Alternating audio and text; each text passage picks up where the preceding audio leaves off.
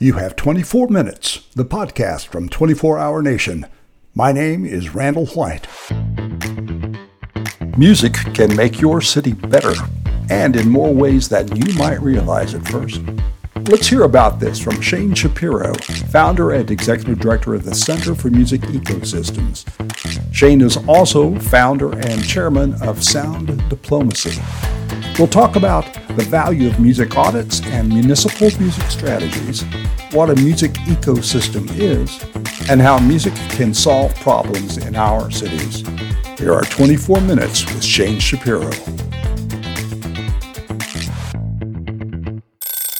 Sound Diplomacy is a company that I founded with my business partner in 2013. We're an economic consulting company. So, we work with cities, governments, large organizations, property developers, really to help them understand the value of music, culture, hospitality, and nighttime economy. So we're not that dissimilar to some of the larger big consulting companies that everyone's heard of. We're just focused on music, entertainment, culture, and leisure. When you say you work with a city, what do you do when you go into a city? Give us an example.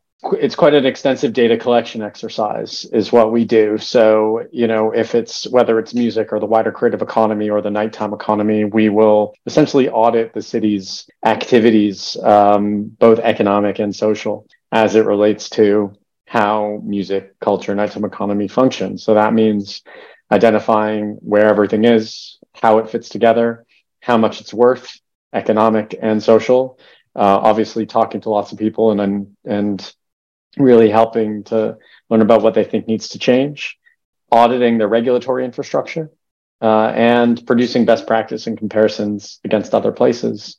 And then once you have this kind of suite of data around your, whatever it is, your music or nighttime economy or wider creative economy, it enables the community to make, evidenced and intentional and deliberate decisions about what to invest in, what to change, what to rewrite, what to stop doing. So that's what we do. We don't really have any opinion. That's not what we are. We collect data and we hope demonstrate the data in a way that, showcases that if something is changed or something is amended, the city will be better off for a variety of reasons for it. And I know you've worked in more than 130 cities around the globe. You've also worked in North America in about 30 cities or so. One example in particular recently heard about was your work in Huntsville, Alabama, and working with the city there. Tell us a little bit about that, because that was very intriguing to hear the story of that and the interest from the mayor, Tommy Battle, in buying into the plan. Yeah, well, so we were hired to do what they call a music audit or a music strategy back in 2018. That came through a relationship with a property developer who was developing a whole new area of Huntsville it's now called Mid-City, but it was a shopping mall from the 1980s that got demolished. Every city has one. Yeah, and really a vibrant kind of mixed use community was envisaged. That developer had quite a lot of foresight and creativity. He introduced me to the city and said, they wanted to bring culture to this mixed use neighborhood. But they thought that it would be better if the city had a greater understanding of the role that music played in both economic development and quality of life. So that's how the introduction happened. And then the audit was very much an audit in the, definition of the word. It was it was a data collection exercise of where everything is and how it fits together. And it identified a bunch of different things. One of them was the need to create a kind of an outdoor music venue, which is now the Orion Amphitheater. But there was a whole bunch of other stuff around music education, around zoning and licensing, around how they dealt with talent attraction and talent retention. So we developed a comprehensive strategy with the city. There was 49 recommendations, which is a lot. But then we have been hired really over the past 3 years, and we're still working with them to one at a time go through the recommendations and implement them. Oh my, 49 recommendations. Is that a document that's available anywhere? Yeah, it's on the City of Huntsville's website. So the city paid for it. If you Google any article written about us, will lead with how much we were paid at the time to do it. Yeah, I don't care about that. pretty transparent. But But yeah, it's all there. There's a 200 odd page report, which has all the data. And then there's a 20 odd page executive summary with all the recommendations. So some of them we've been helping lead on.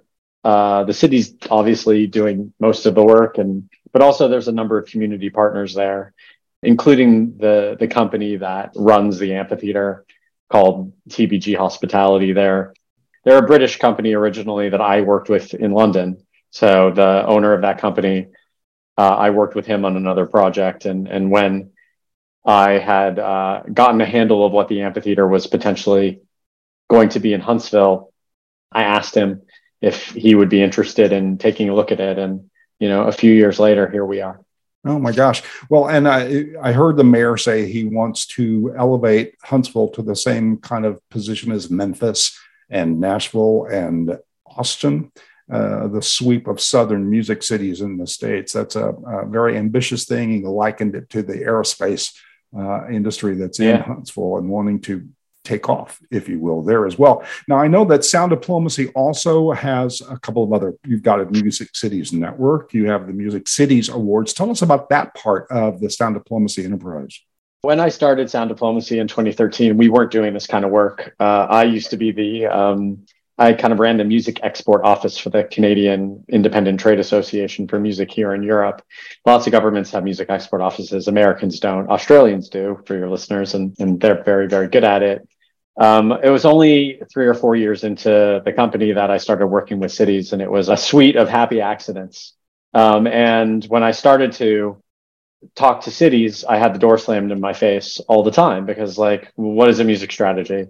Why should we care about music? And frankly, I didn't know what I was talking about. So we thought that the best course of action would be to bring everybody to us and pretend that we knew what we were talking about. So we created a conference called the Music Cities Convention, which debuted in 2016 in the UK.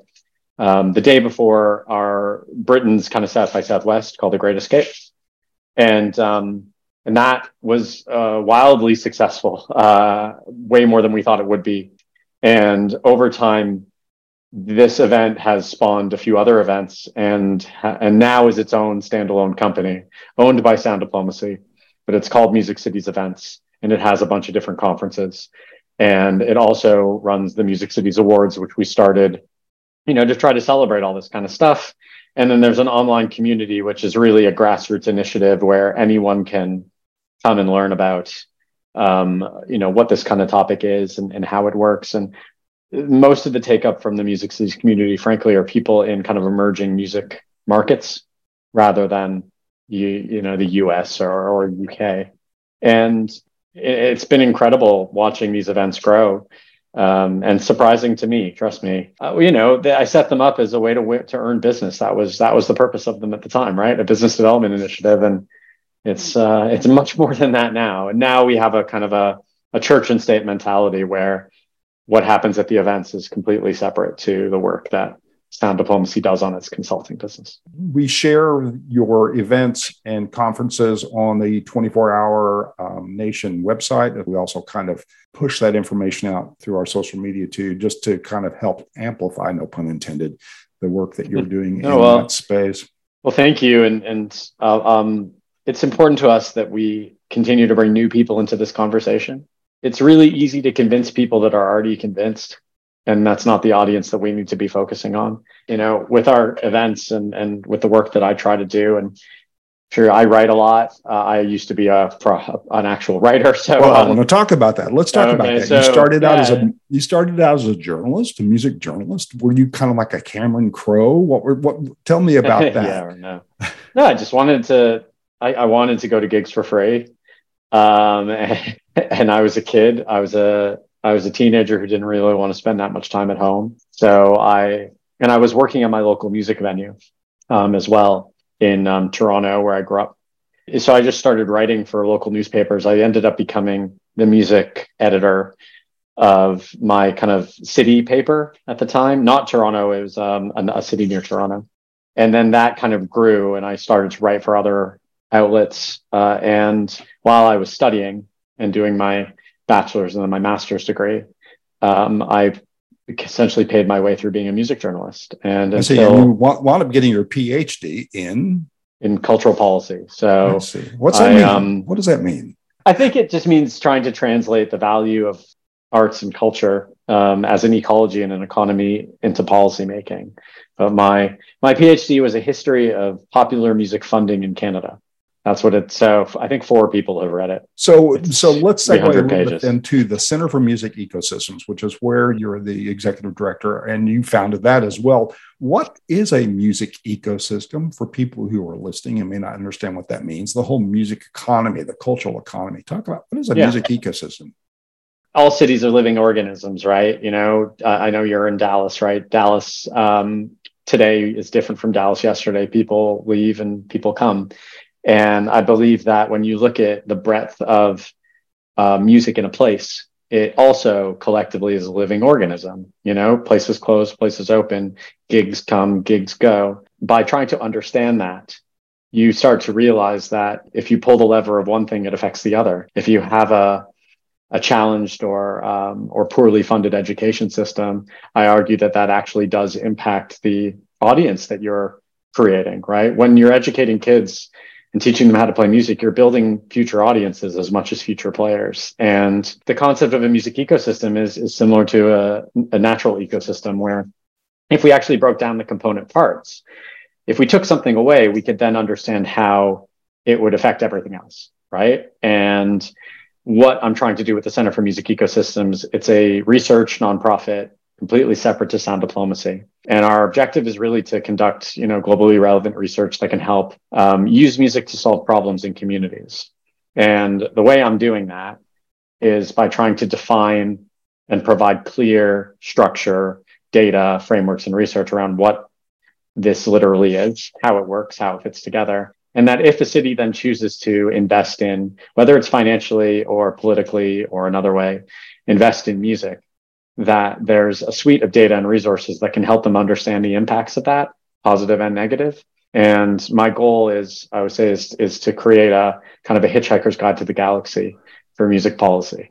Okay. And you say how music can help solve problems. What kind of problems? So problems like how we can age in a healthy way, how we can reduce harm, how can we reduce crime, how can we improve literacy. I think that hip hop is one of the most incredible literacy tools we have. Why we don't see it that way is ridiculous. It creates literate people who can read and write and articulate and understand. How we can build or rebuild or repurpose our communities to address the climate emergency. So give me an example of how music can do that.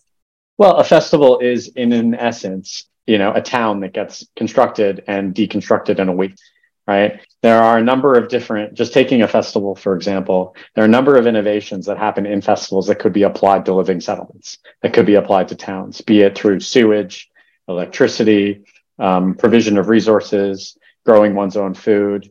And I don't think that a festival is just a festival. I think a festival is in and of itself a living lab to help us understand how we can make places better. But we don't see it that way because we just focus on the festivals are fun. And same with how venues are built, how venues are repurposed, how we design our cities from a soundscaping or sound and noise attenuation. Yeah. I know you work in the nighttime economy, and that's a big issue. Is for me too. Most noise complaints are created in the planning stage of communities. Right. And we have to think more intentionally and be a little bit more open-minded about how music's not the solution to anything singularly. It's just not, other than how can I make my day a bit better, put some music on. But for me, music is a component of it's a tool in a toolbox that can help address all the big problems that we're facing in society. We just have to think about it that way. I want to talk a little bit about the Center for Music Ecosystems and its relationship perhaps with the European Union and some of the collaborations you're doing there. I saw some reference to Key Change, which opened my eyes a bit. The whole idea of how music sometimes can exclude groups. So we also must be intentional in inclusion. Talk to me about that. Yeah, so Key Change is an independent initiative. I'm incredibly proud that I played a small role in creating it with a whole bunch of other people. The first time Key Change actually ever happened was at a festival in northern Spain. The Center for Music Ecosystems, we were successful in a partnership with an amazing organization called the Music Cities Network, which is a capacity building, information sharing network of cities, mainly in Europe, to get some funding through a European funding program to build a music policy guide for cities. So this is essentially what I've told you. And it's really hard because I'm writing it right now. Probably the hardest thing I've done, more than my book, is trying to write guides based on city priorities and how music then impacts that priority. There's 8 different chapters. Nighttime economy is one. That one's an easier one. But climate, diversity, long-term strategic planning, infrastructure, tourism, and how music is a component in a better nighttime economy policy, or a component in better built environment infrastructure policy. So we're putting the guide out sometime either later this spring or early in September. And then I'm hoping that I can then take that and replicate it in the US. And we also work with the United Nations Development Program. They're our biggest donor. And the Nordic Culture Fund, which is kind of the general, one of the funders that all the Nordic countries invests into. And really our objective is producing, globally relevant research, free at the point of use, accessible to as many people as possible, that demonstrates why music matters. Okay. And so the bottom line of almost everything you do, it sounds like, is how can music make everything better, right?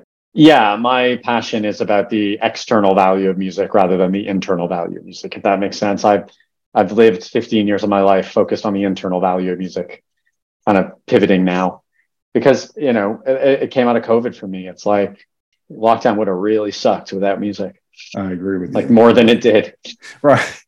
We talk a lot about data. And we'll get to your book next. Data. I hear everything about data. It serves its purpose. It's the science of decision making and helps justify things. However, when we're talking about art forms, there seems to be this kind of conflict, possibly, about what is ultimately kind of a soulful expression of feelings that seems not to be scientific. And then this need for data. How do you reconcile the two, the science and the art? Well, the science bit of it doesn't have an opinion, first off.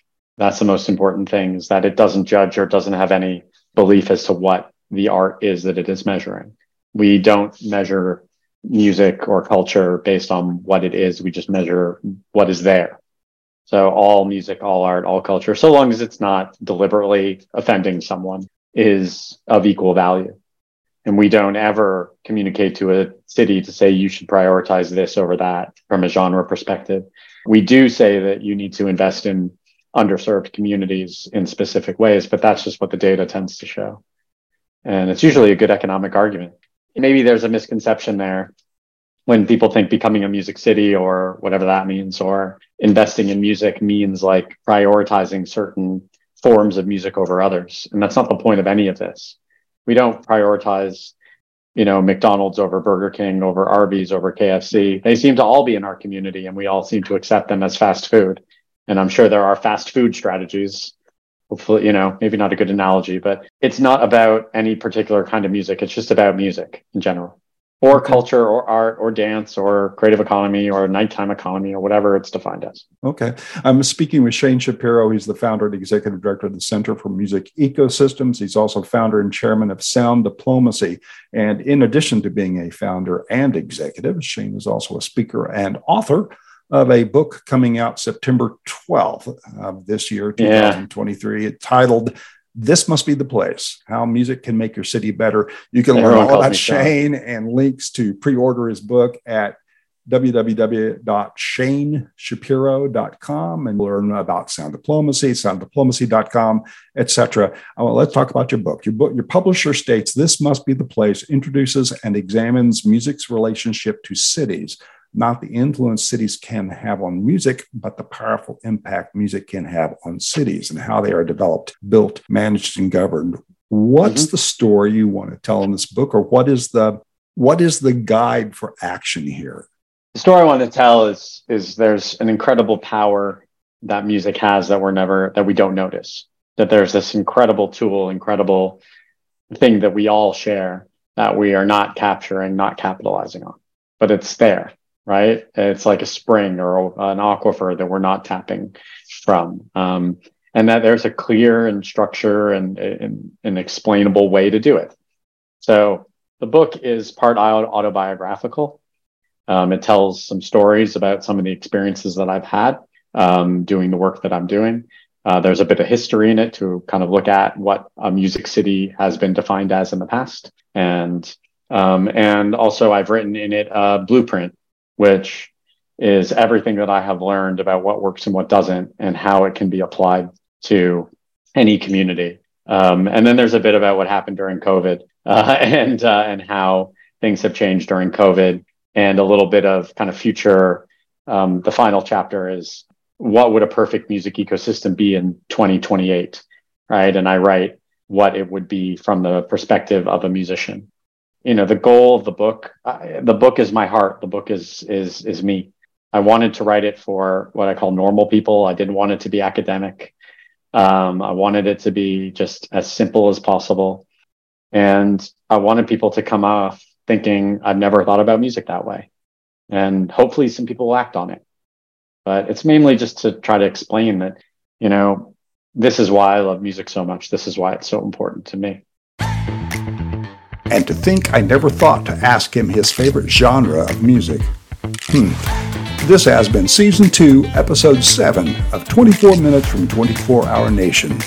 Visit us at 24hournation.com and follow us on social media at 24 Hour Nation. My name is Randall White.